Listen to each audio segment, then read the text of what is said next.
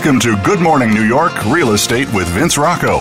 Our show is all about the exciting world of real estate, and in particular, how it relates to the lucrative New York market.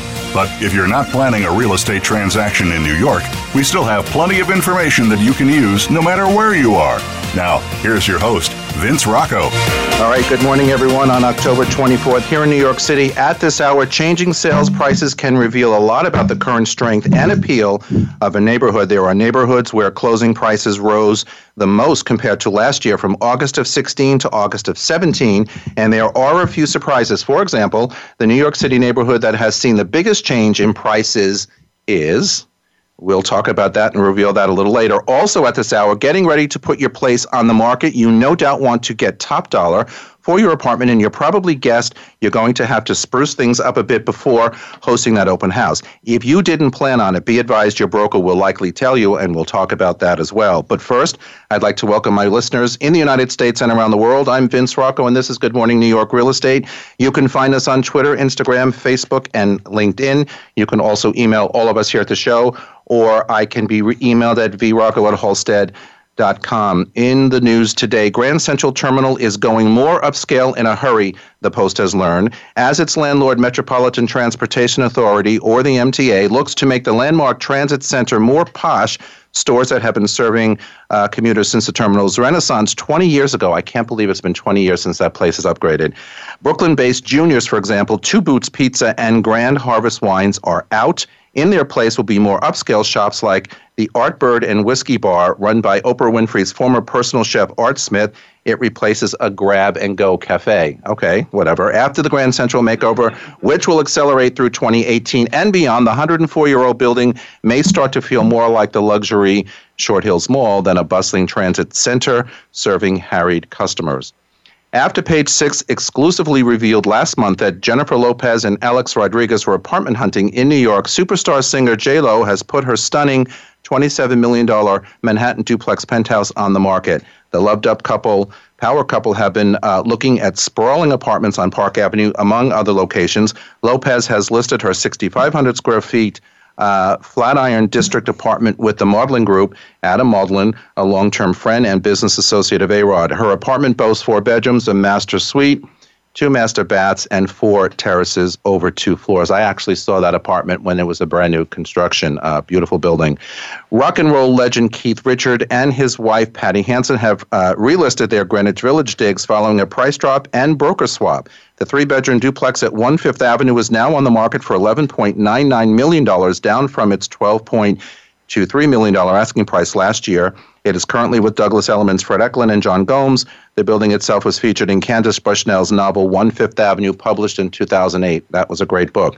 Since their twins were born in June, Beyonce and Jay-Z have kept busy buying homes. In August, the power couple plunked down a cool $88 million for a 30,000 square foot Los Angeles estate. Not long after, they shelled out $26 million for an East Hampton spread at 81 Briar Patch Road on exclusive Georgia Capon, where neighbors include Ron Perlman, Steven Spielberg, and Martha Stewart. Now we can report exclusively that as all this was happening in late August, Beyonce quietly sold her 44th floor apartment in One Beacon Court at 151 East 58th Street in Midtown East for $9.95 million.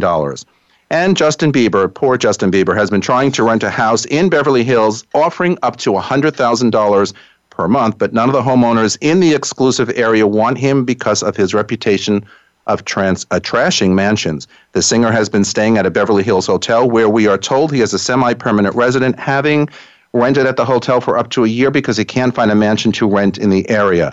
A Hollywood real estate source exclusively told Page 6, Justin wants to rent a big estate, but many of the owners of big Hollywood properties which are for rent have clubbed together to agree not to rent to Justin. You would think that they would want the cachet of having him in their homes, said the source, and Justin is offering $100,000 a month for these places that aren't anywhere near worth it, but he and his entourage have a reputation of trashing his rental homes and them being difficult when it comes to paying for the repairs. Why doesn't he just buy something? Wouldn't that settle the problem?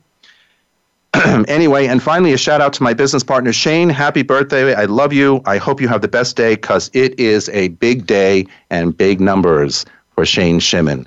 Anyway, good morning. Morning. How is everybody today? Yeah, he's 30 years old today. Isn't that Happy something? birthday, Shane. Yeah, it's big day. Big day for him. Big day, big day. So I'm here with Niall Lundgren from Compass, Matt Cohen from Core Real Estate, Noah Kaplan from Nest Seekers International, Phil Horrigan on his way from LeaseBreak.com, and my very special guest star today, Anna Shagaloff from Halstead Real Estate, where I work. So how is everybody? Doing all right. A little bit of rain today, but that's okay. I think the city needed it a little bit. Well, as I said on Facebook this morning, it's a great way to reset, right? So Yeah. you need a rainy day, you need to get settled down a little bit, then charge it back out there when the sun shines. Exactly. And you're ready, set, and go. I feel so much better after hearing about Justin Bieber. Makes me feel better about my life. Do you trash apartments too? You have a secret side? You know, I don't, but now that I'm thinking about my future life, it might be something in the cards. I think they're all on Selena Gomez's side. That's what I heard. That's why it's happening. That's interesting. I don't know. Well, listen, Hollywood will be Hollywood. Politics will be politics. You just never know, right?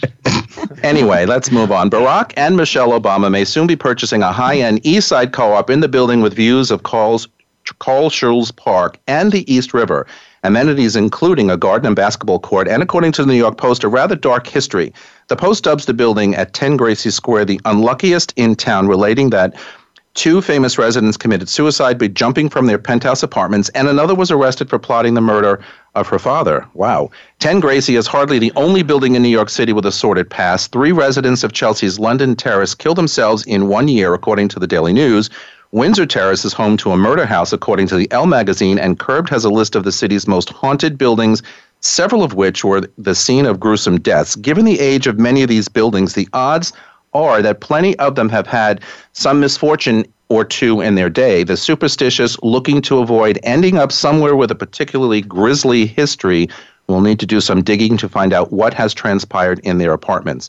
A 1995 law relieved brokers in New York State of the responsibility of telling prospective buyers or tenants if there was a murder, suicide, or other death in the apartment. I didn't know that. I didn't even know there was a 1995 law. So you're on your own then?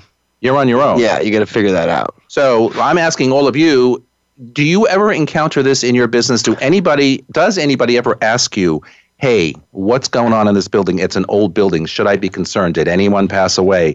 Et cetera, et cetera. Well, you get that quite often, actually, with the estate sales. And I actually had that very recently where it turned out that the estate was actually in a family trust and nobody had died there. But until that was actually disclosed to me, which it wasn't, you would think, the buyer that I had had a list of questions as to who died, when they died, how they died. Was it in the apartment? How long were they in the apartment? And then I had to take all of this to my sellers, and turned out nobody died there. It was just a family estate. But I do have that a lot. Well, let me ask you something. So, we also function under this rule, if someone discloses something to you as the real estate agent, you then have to disclose it to everyone else, people coming in, especially through open houses. So even though this 1995 law relieves us from that kind of conversation, but if you know about it, don't you still have to reveal it? Well, yeah, that's my question. So the law that was a little passed stumped by that in 95, is that, your own option, or if a buyer actually asks you if there's been a death in the apartment, can you lie to them? Because, coming from a real estate family, this was a major topic we would talk about, and we talk about how you had to tell them. We would speak about how there's legality issues behind if I would they're tell doing them anyway. I'm not going to misrepresent anything. So I'm a little concerned about the law that says in this particular case of death or murder or suicide or whatever, you don't have to reveal. I'm not so sure. I wouldn't want it coming back to haunt me. No. I like that. Well, I definitely think pre-Halloween, right? Yeah. Well, I will say it probably goes back to the whole idea of energy. A lot of people in today's society are all about energy, and especially in New York, having good energy when you're buying, having good energy when you're selling. And I just sold a loft in Tribeca to buyers who talked about, the first thing they asked me when they saw it, they were like, so what are the sellers like? And of course you can't, I don't like to disclose too much about my clients, but I always say something like, they're great people. They're so wonderful. I've known them forever. And, they were like, oh, that makes us really happy because we bought our current place and it was a nasty divorce that we bought it from. And we always felt like it had bad energy after that. So I was actually just going to say a divorce, it might be just as bad as a death. because the karma, the energy, people, they just start to feel differently when they're in the space, whether, 1 minute they're fine, and then the second they learn that, it's just, they get chills and they want out. I actually had somebody I showed a townhouse to, and there was a dead bird in the yard. Oh. And she's like, oh no, I've got to get out of here immediately. And I'm like, all right, you can't possibly be a real buyer. I can't believe you said that. I just showed my penthouse that I have on 47th Street, and we walked out of the master bedroom terrace, which is very large, and there was a dead bird, and this woman hightailed back if it's the same buyer. She's still looking. It's been like 15 years. She ran out of the master bedroom and down the stairs, and I thought, well, it's just a dead bird. It's not a big deal. I mean, it's not a rat. Right. It could have been. It could have been a rat. Whatever. Anyway, I'm not a superstitious person, but getting back to this particular question, I live in a building from 1927 or 29. It was built, I can't remember, pre-war in New York City. I'm certainly not the first person who lived in that building, although I do look good for my age.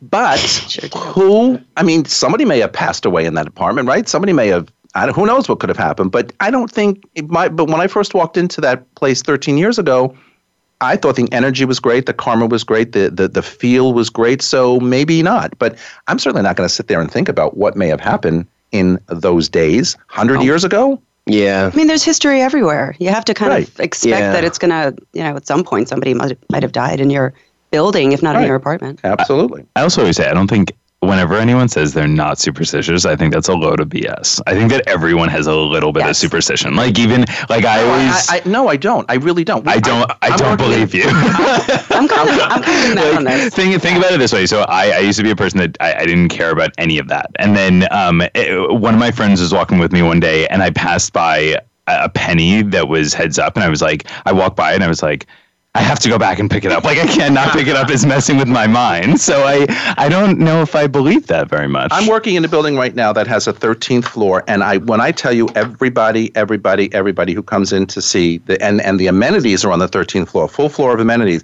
everybody has to make a comment about the 13th floor. And I'm like, what's the big deal? It's a floor. Yeah. Do you think that the building that doesn't have a 13 on the elevator pad doesn't have a 13th floor? It's just 12 or 14, depending on where it falls. So it's like, come on, guys. No, I really don't have any of those tendencies whatsoever. I'm far from perfect, but that kind of stuff, I'll walk under a ladder or I won't do that. Oh my God, me either. I walked around one yesterday. I walk around. I walk around. I won't pick up a penny. I won't pick up a penny. But if I say something that I shouldn't have said, I will knock on something. Yeah, If there's no wood, it's somebody's head or whatever. Yeah. Well, what's funny about that? On wood, for sure. I'm actually really OCD, like a huge germaphobe. No way. So the fact that I pick up you would never know. The fact that I pick up pennies is hilarious because it's on the only floor. Only with Purell in your hands. Exactly. Not happening. Anyway, we have to leave it there. We're taking a break. This is Good Morning New York on the Voice America Variety Channel. We will be right back. Don't go away.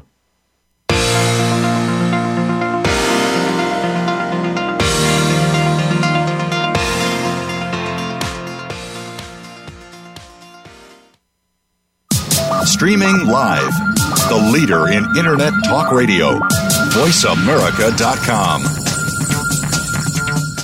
It's not easy to make it big in New York City. It's even harder to sustain that success for decades. However, two teams have defied those odds due to their formulas for success. Both have all-star rosters, performing at the top of their game. Each have an undying commitment to greatness, a willingness to evolve, superior training programs, and ownership that invests heavily in their product. It only seemed natural for the world's most valuable sports brand to partner with Halstead, a market leader in the New York metro area, and now proudly serving as the official luxury real estate firm of the New York Yankees.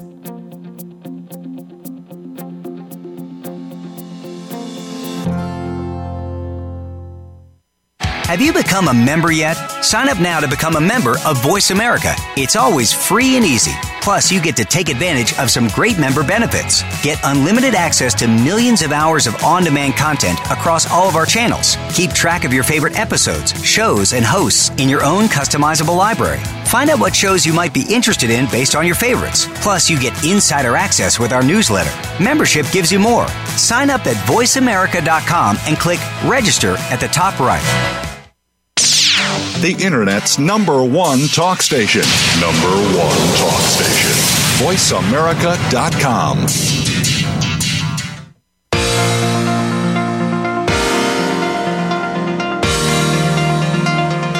You are listening to Good Morning New York, Real Estate with Vince Rocco. If you want to call into the program, we're toll-free in North America at 1-866-472-5788. That's 1-866-472-5788. Now, back to the show. Okay, everybody, we are back with Niall, with Anna, with Matt, with Noah, and Phil Horrigan has joined us from leasebreak.com. All right, the biggest price cuts last quarter in this town were in the townhouse market. Townhouse sellers across the city are slashing prices, with most of the price cuts on pricey houses uptown, not downtown. In total, 4 homes in the over $10 million market were reduced by more than 5% last week, according to data sources in the industry. What's happening with townhouses? I'm getting concerned because I have a seller who wants to list a townhouse that I sold this house to him for $17 million 3 years ago, and he's now making noise about wanting to list it and sell it and move on and whatever. The house is too big for them. It's 10,000 square feet. I don't want that listing right now. I mean, because just tell him it's worth $10 million. He'll be happy. He'll be the first broker before he finds a second broker. The second or the third is always, or the third. But seriously, what is happening in the townhouse market, and why does it seem to be falling faster than other types of housing in this town? Right to me that 5 or 6 years ago, everybody was scooping up these, dilapidated townhouses with beautiful exteriors, especially on the Upper East Side, and just gutting them to the extreme. And they're beautiful, but they're just extremely overpriced. And unfortunately, the market is what it is. So that's going to be the first to take a hit, I think. Who's the really well-known townhouse worker? I'm blanking on her name at Brown Harris Stevens. Like 3-part name. No. Oh, yeah. Yeah, Paula D'Annunzio. She did a podcast a few months ago about this, and I thought it was really interesting because she talked about how she feels like it's less about townhouses themselves and more about the market and the high end. She feels like that people who are looking at townhouses are also looking at the whole high end market, and she just feels like everything above $10 million is taking a while. And so someone who's going to look at a townhouse is also going to look at like 10 other projects or apartments on Fifth Avenue or Park Avenue because there's so much inventory to look at. All right, so let's peel that back a little bit because I happen to agree with you, and I think it's more than just the type of home, in this particular case, townhouse. I think it's really indicative of the entire, over $5, $6, $8 million price point that's struggling, for lack of a better word. So, I mean, where are we with that? I mean, where are these buyers who typically would spend that kind of money for a townhouse, for a penthouse, for a large-size apartment? Where are they right now? I mean, I have several apartments currently over $4 million on the market, and I hardly get a phone call to see or to show. I mean, it's kind of like market in general crazy. Is kind of in flux. Everyone's trying to figure out where it's going, what it's going to do. So, but didn't we do that earlier in the year? Because I noticed that there was a big bump up this summer. No, I don't think it's over either. But it got busier this summer, and then it just seems like after the Jewish holidays this year, which was just last month, things started slowing down again. So I'm kind of wondering what people are thinking about. But here's the problem. I mean, it was like this earlier this year, but then as some of the high-end apartments and percentages started to get knocked down and went to contract, new projects started coming up. And as every new high-end project comes up, you just kind of reset every single time, I feel, because there's so much new inventory in that spectrum. I actually always pick the high-end brokers that I'm close with. I always pick their brain about it. So because I like to compare what I'm thinking to what they're thinking. And they all feel like a lot of the high-end buyers are actually going to new projects really early and combining apartments and not even letting them go to market. Making their own large apartments at their own large price point before it's even going to market. Interesting. Well, back to the townhouse thing, I think that so many people were... being a townhouse owner was just such like the thing to do for the high end. But these people travel so much and there's so much maintenance that goes along with it that now there's so much inventory in the high end that's brand new construction. And there are people, with offering amenities that help you take care of things when you're not around. And that I think is becoming the new thing to do. So townhouses are a little less appealing. Yeah, you're right, because my seller, ultimately, after living there for 3 years, 10,000 square feet, just he and his wife, it's a lot of maintenance. It's a very big house. Yeah, there's an elevator. Yeah, it's completely renovated. I mean, it's stunning to use a word, but it's a lot of work. And Shane, my partner, does a lot of stuff there. He pretty much manages that house and has been for the last 3 years. Anything that has to happen in that house, he kind of, honchos that and gets it done. And, we've done that for a whole host of reasons. One, to service our clients and to keep them, in good standing for when they want to list again. But it's a lot of work. It's a lot of work. So I get where they may want to step aside and do something with a lot less maintenance, like an elevator, doorman building. It's a whole different much inventory now. And there's a lot of inventory. Also, Anna brings up a really good point, because what if you're a townhouse buyer who only wants a townhouse, why not look at, a new development that has townhouse options, so you can get the best of both worlds. Right, exactly. Greenwich Lane is beautiful. So that, in my eyes, if I have 20 million, I'm going to go to Greenwich Lane instead of going, to something else in the West Village or Greenwich Village. And also have amenities like the pool. Exactly. That development has come out really well. It's a really beautiful place, Greenwich Lane. Anyway, moving on. Attempting to buy a co-op is akin to a job application on steroids. Not only do you have to prove you qualify with a bundle of financial documents, as I always say on this show, undress yourself in front of the board. You also have to convince a co-op board that you will be an asset as a neighbor. This is where reference letters come in, specifically letters from close friends and business colleagues who will attest to your personal character and financial responsibility. I have a big hot button with these letters. I just got a board package from a buyer's broker recently, and I can't even begin to tell you what these letters look like. And when I called him on it, he's like, well, what's wrong with the letter? I said letters, not one letter.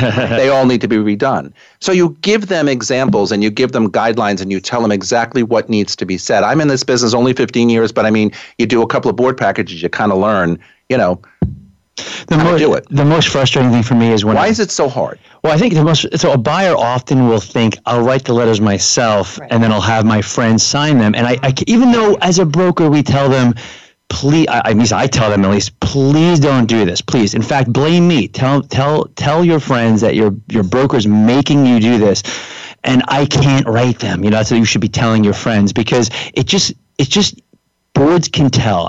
Can't you guys tell? When a buyer writes all the letters himself and signs their name, they're all the same. They just say the same boring things. So that's one of the big frustrations I have. And letters, I'll just say the thing about letters is it's probably one of the most important parts of the package, because it's the only way that a board can get a sense of your personality, aside from maybe the intro letter, which is something else that I suggest that they write. That's right. Not everybody does that, but I started that a long time ago in my business, and it really goes over well. But continue, because I think you're right. I think so, because the thing is that a board is seeing a package with numbers in it, and how do they get a sense of who you are as a person? It's generally the personal reference letters that'll do that, and an intro letter, which usually is not asked for, but as a broker, I think a lot of us suggest that our buyers do write them. We've won apartments in a couple of cases because of those intro letters, by the way. Sellers read them, and if they're written really well, and specifically towards the seller, it makes a difference. What you're referring to, which is also important, you're referring to a letter in the offer stage, right? Like when you're putting... No. Yes, in the offer stage. Because you said seller, yeah. No. Yes. So those are also important if you write a letter to the seller when you're putting an offer, and I think that's also important. They can help.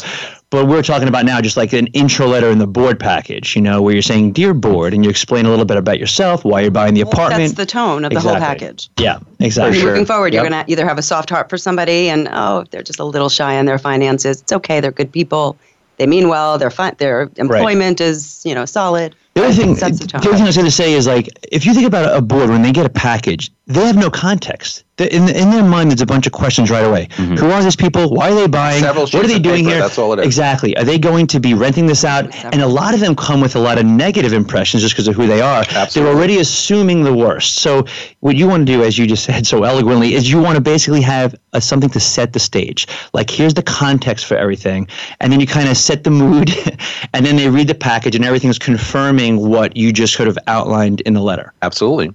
And it makes a difference because, as you just said, it's basically a collection of papers. And, board members don't know you because you don't live in the building. So you want to present yourself in the most favorable light.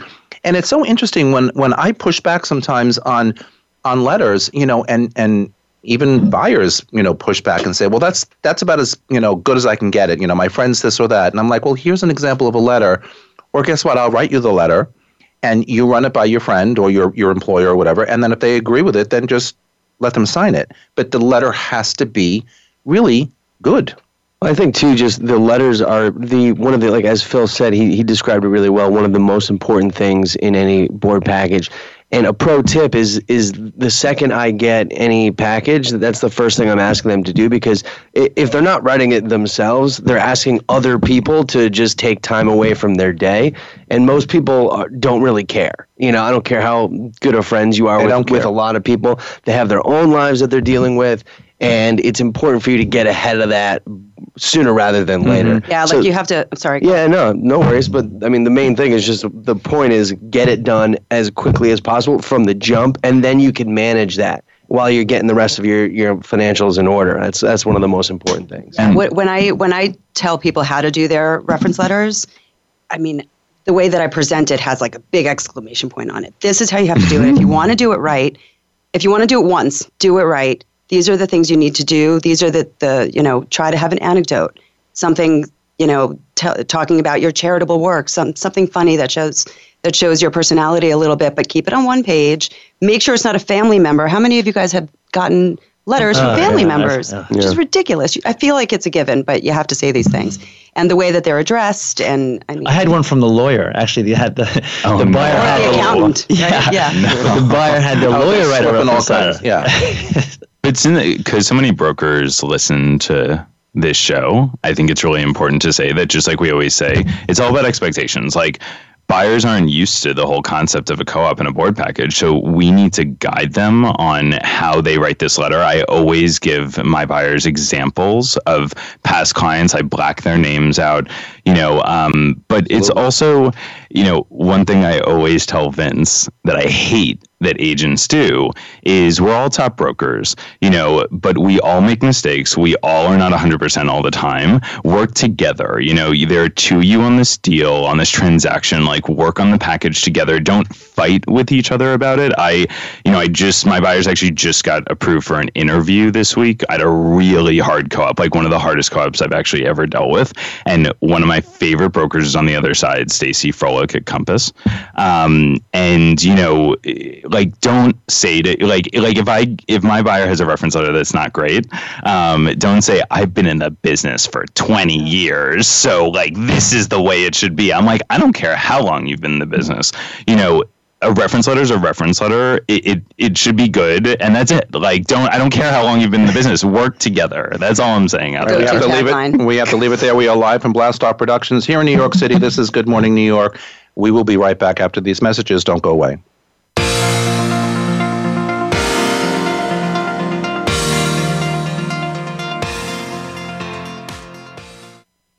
Stimulating talk gets those synapses in the brain firing really fast. All the time. The #1 internet talk station where your opinion counts. VoiceAmerica.com. Now you can take your favorite Voice America radio program with you anywhere. Sign up for our mobile app if you have an iPhone, Android, or BlackBerry. The Voice America Interactive Radio Player, powered by Aircast, gives you the freedom to listen to any of our programs, anywhere, live and on demand. No registration is required. Listen to your favorite Voice America hosts and discover new ones. Download the Voice America mobile app for iPhone, Android, or BlackBerry, powered by Aircast. Visit the Apple iTunes App Store, BlackBerry App World, or Android Market. American Heroes Network is a program for and about our American veteran heroes and their families. Join host Gary Ray as he shows what is being done to help our veterans and showcase the companies and organizations that are helping our veterans and their families rebuild their lives. Listen for American Heroes Network, live and powered by the Voice America Variety Channel, every Tuesday at 11 a.m. Eastern Time, 8 a.m. Pacific Time. Streaming live. The leader in Internet Talk Radio. VoiceAmerica.com.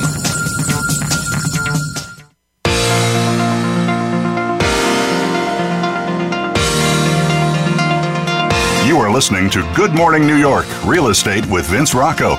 If you want to call into the program, we're toll-free in North America at 1-866-472-5788. That's 1-866-472-5788. Now, back to the show. Right about that, Lundgren from Compass, Matthew Cohen from Core Real Estate, Noah Kaplan from Nest Seekers International, Phil Horrigan from LeaseBreak.com, and our special guest today, Anna Shagaloff from Halstead Real Estate. So getting ready to put your place on the market, you no doubt want to get top dollar for your apartment, and you probably guessed you're going to have to spruce things up just a little bit before that first open house. If you didn't plan on it, be advised that your broker will likely tell you. And it's always a tough conversation that I have to have with people sometimes. So still, we assume you don't have limitless funds to whip the place into shape. So what do you spend your money on? Or if you're looking at a situation that your apartment does need to be spruced up, whether you've come up with this on your own or your broker has told you this, what do you do first? Or what are the most important things to do first? If you can't do everything, and we're not suggesting a total renovation, but what do you do first in these cases? One of the most cost-effective, declutters. Yeah, that's a very inexpensive option. Very hard for people to do, and a lot of times they don't realize it. You always have to have a second set of eyes to come in there and say, hey, do you think we really need this for for when you have the open house? And a lot of people don't get it. Another thing that I think Vince talks about often on the show is just painting. Regardless of how long you've been in the apartment, even if it's 1 year, you don't realize it, but adding an extra, new set of fresh coat of paint means a world of difference in terms of having your apartment show that much better. And sometimes that fresh paint smell actually helps too. So think about all the senses as well. Absolutely.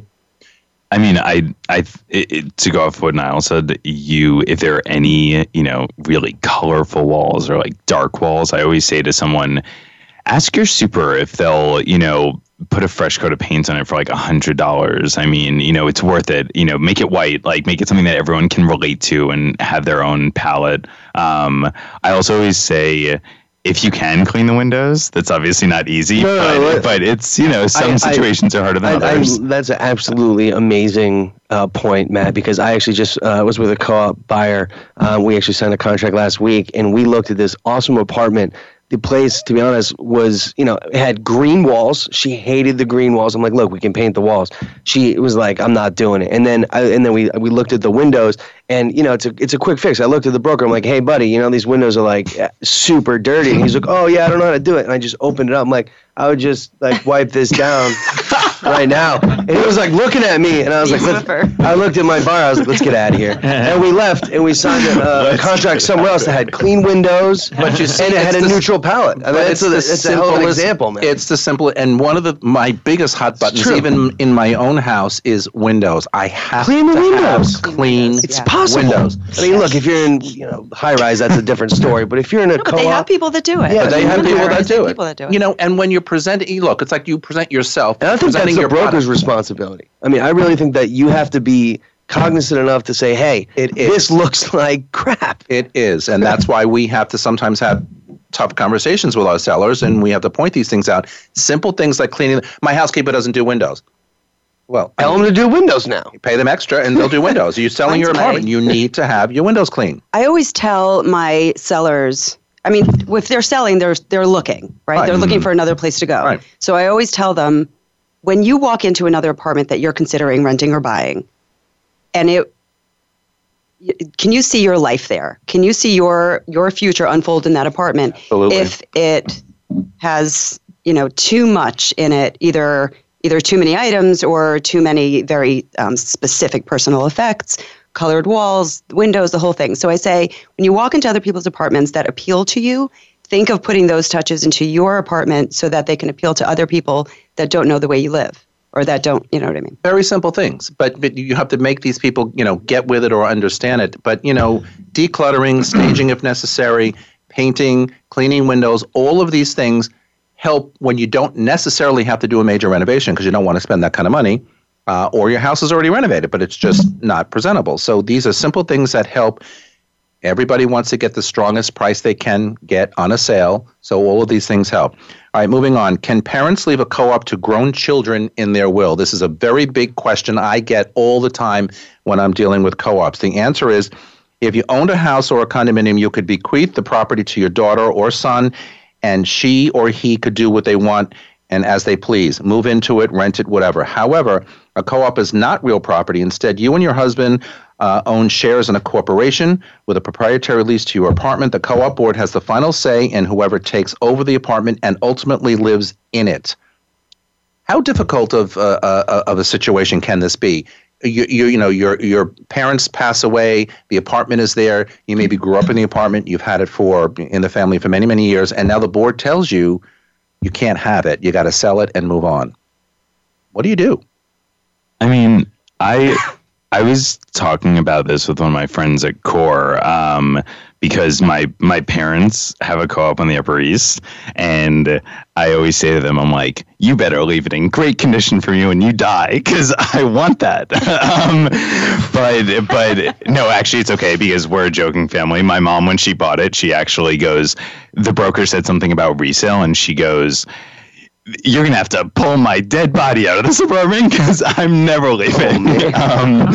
But that could be point number one.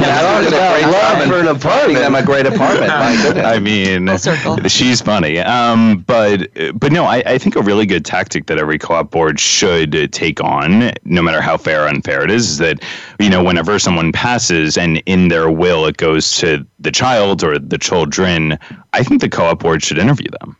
I think they should be able to interview them. They do. Right. I think that's great, and because then it kind of opens everything up. And you also have to present financials. Right. So if you're going to be, taking over your parents' place, you've got to sort of go in front of the board just like they did when they first bought the place, or you would anywhere else that you want to buy in a co-op. So they will let you stay there if you pass muster. But the co-op needs to be fair about the financials because, obviously, if someone's taking it over, it's a very different debt-to-income ratio since you're hoping that the debt isn't as much as when the parents owned it. Right. But I think that's completely fair, and no child can say that's unfair because you're kind of presenting yourself to the board. But the key point here is, you're absolutely correct, Matt, but the key point here is you can't just assume that when your parents pass on, you inherit that asset where you can live in it. Yes, you inherit the asset based on their will, but you need to sell it based on the co-op rules and regulations. If you pass their scrutiny, whether they're fair or not, and you get to live in the apartment, if that's what you want, that's great. But don't assume that just because they passed, you get to move in and it's, Vince, happy ever after. On that point, I got a listing that way maybe about a year or two ago, where the son was staying in the apartment after the parents passed away, and it is a very wealthy family, and he was just kind of staying, and the board kept sending him letters, and eventually they evicted him. Go. And I guess you could call it an eviction. Yes. And then they had to sell the apartment. Absolutely. So it's like a real thing. It's a very serious thing. Boards take it very seriously. They want to make sure the person who is on the stock and lease is qualified for the apartment. It's very different than rent regulated apartments here in town, where you can will those, so to speak, to your next of kin, to your spouse, to your children, to whatever, if they've lived in that apartment for a period of a couple of years or whatever.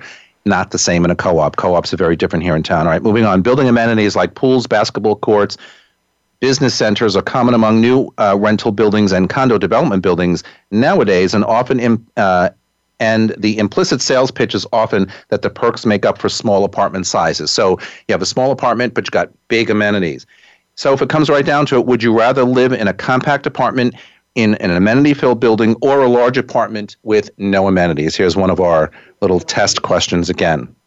Where do most people fall? Big apartment and no amenities, or I don't care how small the apartment is, I just want to come home and have a basketball court, a tennis court, a pool, a gym, a rooftop, blah, blah. More people want space in their home. But I'll tell you, I never had amenities living in the city since 96. And only 2.5 years ago when I moved into the co-op that I'm in now, and I actually have a doorman and amenities that I never actually wanted. I wanted, something just a lot more intimate than that. I kind of love it. Also, I have 2 kids. So I think it depends on the makeup of the buyer, how many people are going to need to be entertained on snowy days, how they need to be entertained. I think it's a very personal question. I find that people prefer space, but I kind of love having my amenities now.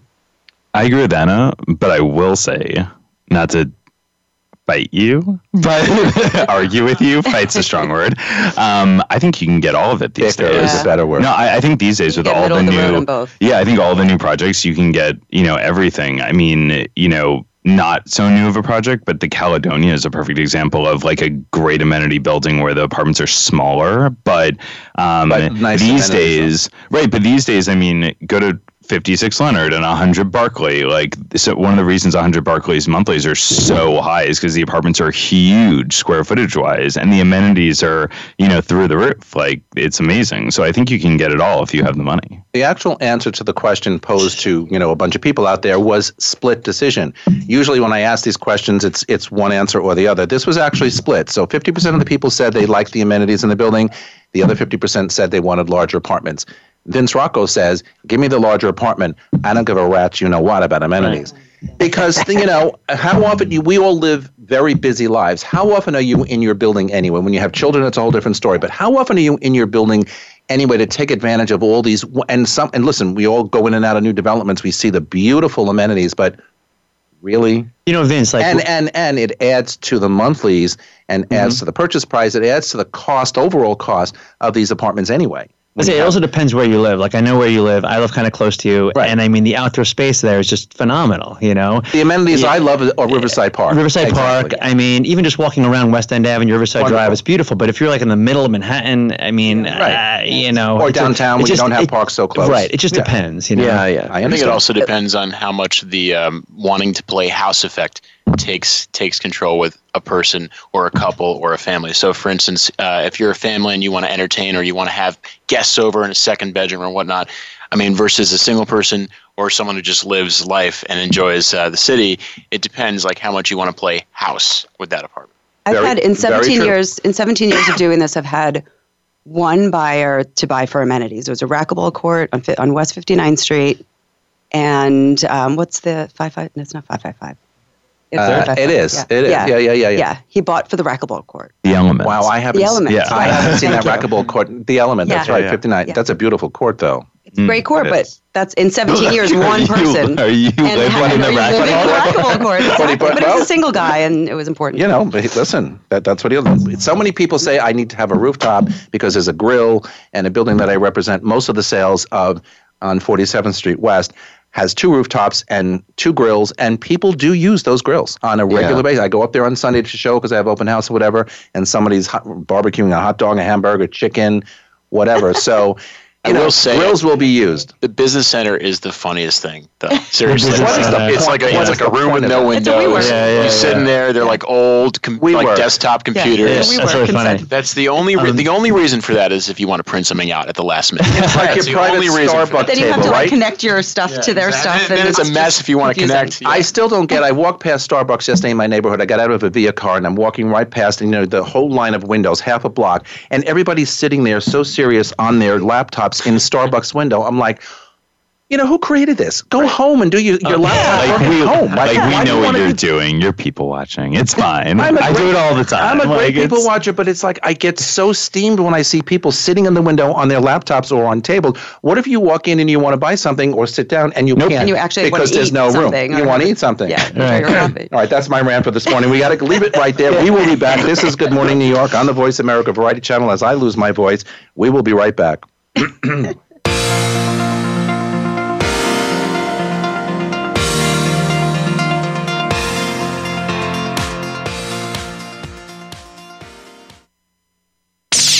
The Internet's #1 talk station. #1 talk station. VoiceAmerica.com. It's not easy to make it big in New York City. It's even harder to sustain that success for decades. However, 2 teams have defied those odds due to their formulas for success. Both have all-star rosters, performing at the top of their game. Each have an undying commitment to greatness, a willingness to evolve, superior training programs, and ownership that invests heavily in their product. It only seemed natural for the world's most valuable sports brand to partner with Halstead, a market leader in the New York metro area, and now proudly serving as the official luxury real estate firm of the New York Yankees.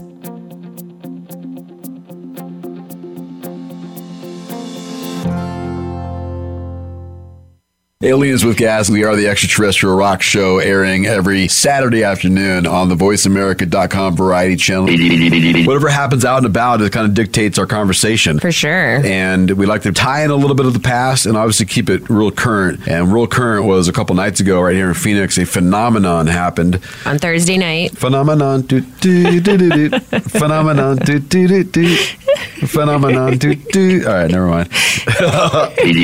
That's every Saturday right here on the Voice America Variety Channel. Stimulating talk Gets those synapses in the brain firing really fast. all the time. The #1 internet talk station where your opinion counts. VoiceAmerica.com.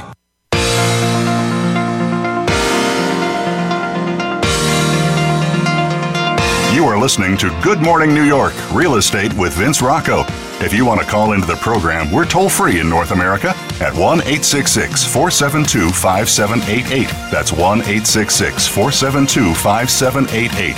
Now, back to the show. All right, everybody, we are back, and I'm talking to Niall and Anna and Matthew and Noah and Phil. So, changing sales prices, as I talked about at the top of the show, can reveal a lot about the current strength and appeal of a neighborhood. There are neighborhoods where closing prices rose the most in a period of August of 16 to August of 17, just this year.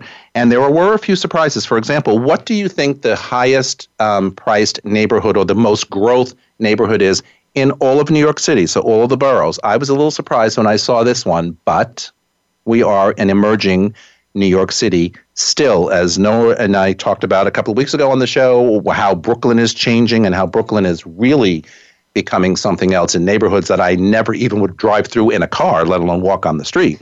Right? Just picturing that. Sorry. It's like, hiding behind the steering wheel. So, the #1 place is Little Neck in Queens. I was thrown by that, okay?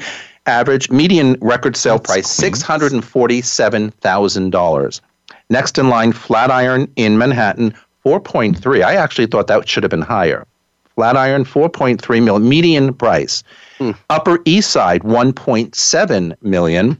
Bushwick in Brooklyn, 914.5. That stunned me also. That's very high. And Yorkville, the upper East Side of Manhattan, 990,000. And that's really seeing an uptick because of the Second Avenue Q line that's been in place, well, now for almost a year. So, but Little Neck, Queens, kind of threw me a little bit at $647,000. Have any of you sold anything in Queens? I sold my first Queens property in Long Island City. We didn't close yet, but that's coming up in a week or two. There's no question that Queens is an up-and-coming area. I mean, clearly, there's no question. But I am always leery of those statistics because it is the median number.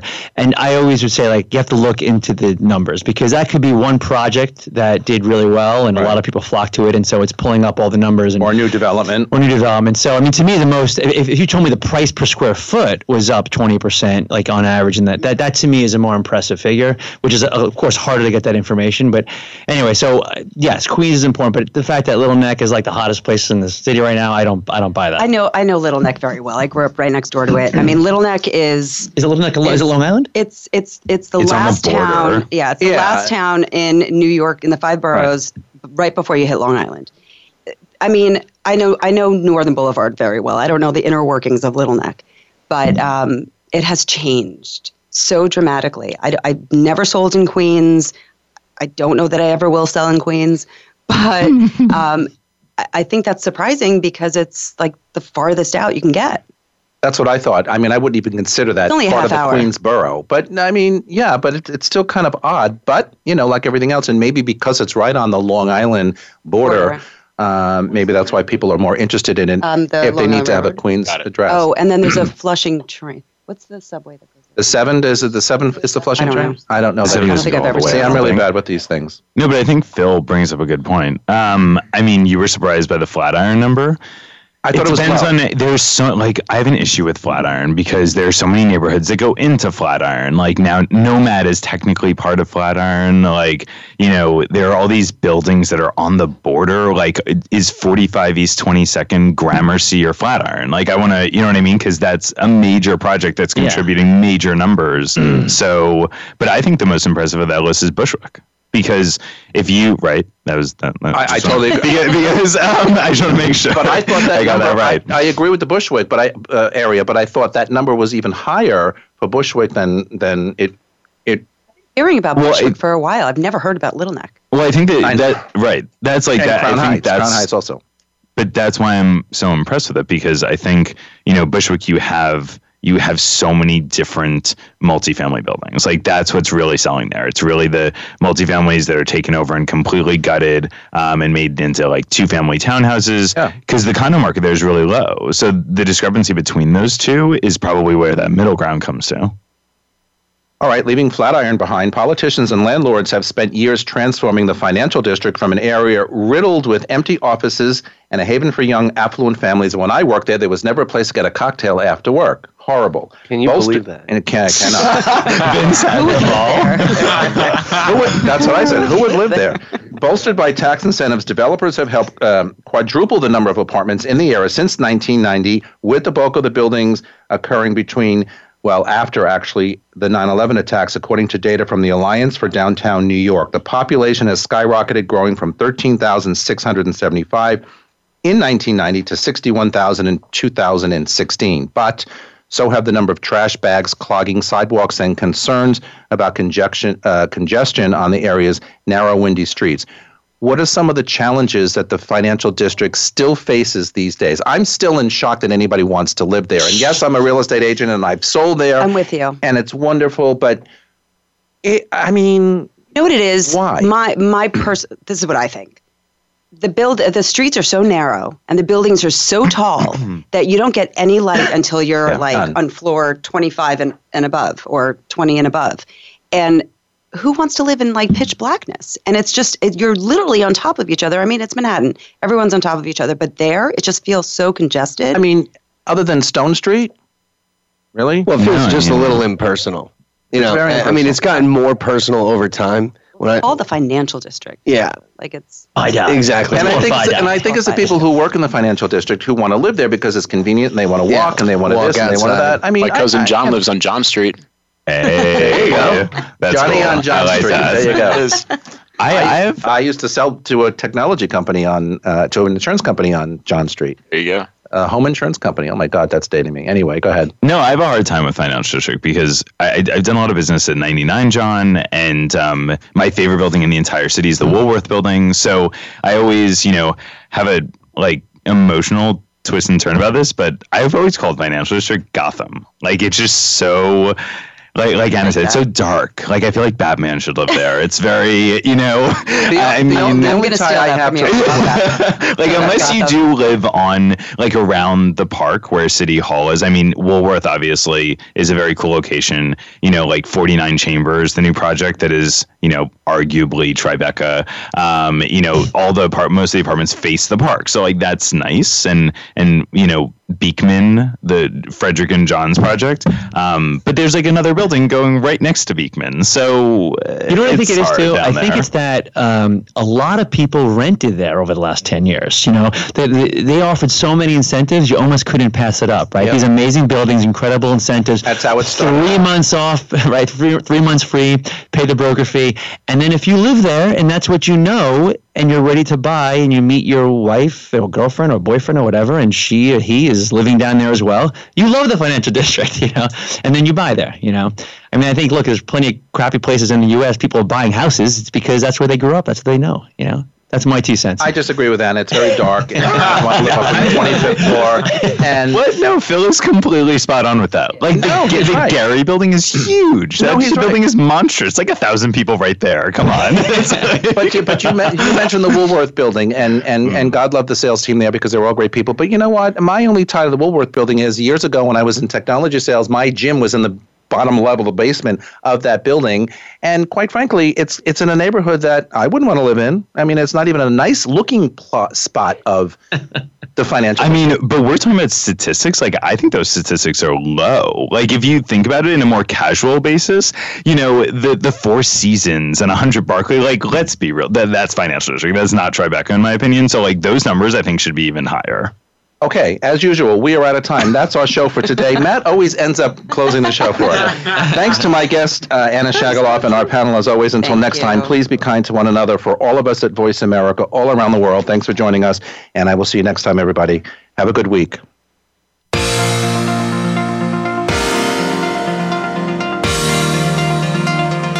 Thanks for tuning in this week. Please join us for another edition of Good Morning New York Real Estate with Vince Rocco next Tuesday at 9 a.m. Eastern Time, 6 a.m. Pacific Time on the Voice America Variety Channel. Here's hoping all of your transactions are successful ones.